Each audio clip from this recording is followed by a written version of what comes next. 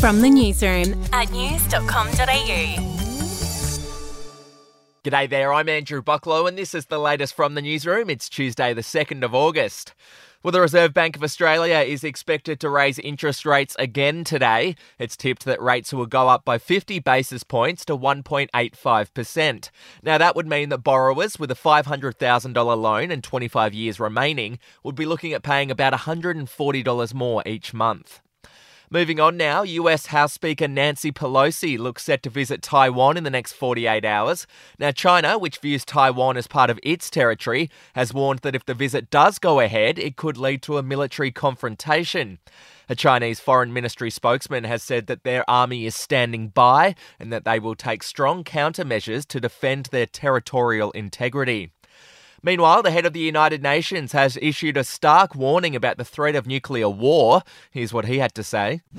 The clouds that parted following the end of the Cold War are gathering once more. We have been extraordinarily lucky so far, but luck is not a strategy, nor is it a shield from geopolitical tensions boiling over into nuclear conflict. Today, humanity is just one misunderstanding, one miscalculation away from nuclear annihilation. The UN boss called on nations to put humanity on a new path towards a world free of nuclear weapons. To the Commonwealth Games now, and Kyle Chalmers won gold in the 100-metre freestyle this morning to claim his third gold of the Games. Kyle Chalmers in front.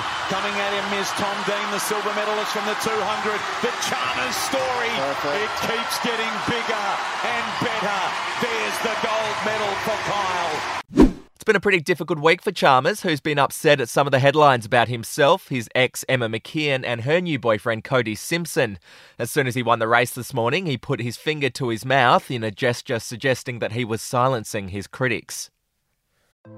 Hey, I'm Felicity Harley and I host Healthyish, where we chat to experts, influencers and people in the know from around the globe to arm you with the knowledge to make healthier decisions for your mind, body and soul. I think if we're going to be focusing on health, like sleep is probably the biggest component of that. I think sleep is the cornerstone. Like choose the harder option, because I've never woken up and gone, I regret that run that I went at 4 a.m. I've never done that. Search for Healthyish and Extra Healthyish wherever you get your podcasts. To music news now, and Beyonce has been forced to remove a lyric from one of her new songs following a backlash from fans. Her song Heated contained an ableist slur. A representative for the singer said the word, not used intentionally in a harmful way, will be replaced, and added the road to success is always under construction. How deep. And finally, a rep for Taylor Swift has hit back after the singer was named the celebrity with the worst private jet carbon emissions. It was recently revealed that Swift's jet had taken 170 flights since January, emitting more than 800 tonnes of carbon. Her rep said that Swift's jet is loaned out regularly to other individuals, and to attribute most or all of those trips to her would be blatantly incorrect. Well, that's the latest from the newsroom. We'll be back with another update soon. Follow or subscribe to From the Newsroom wherever you get your podcasts.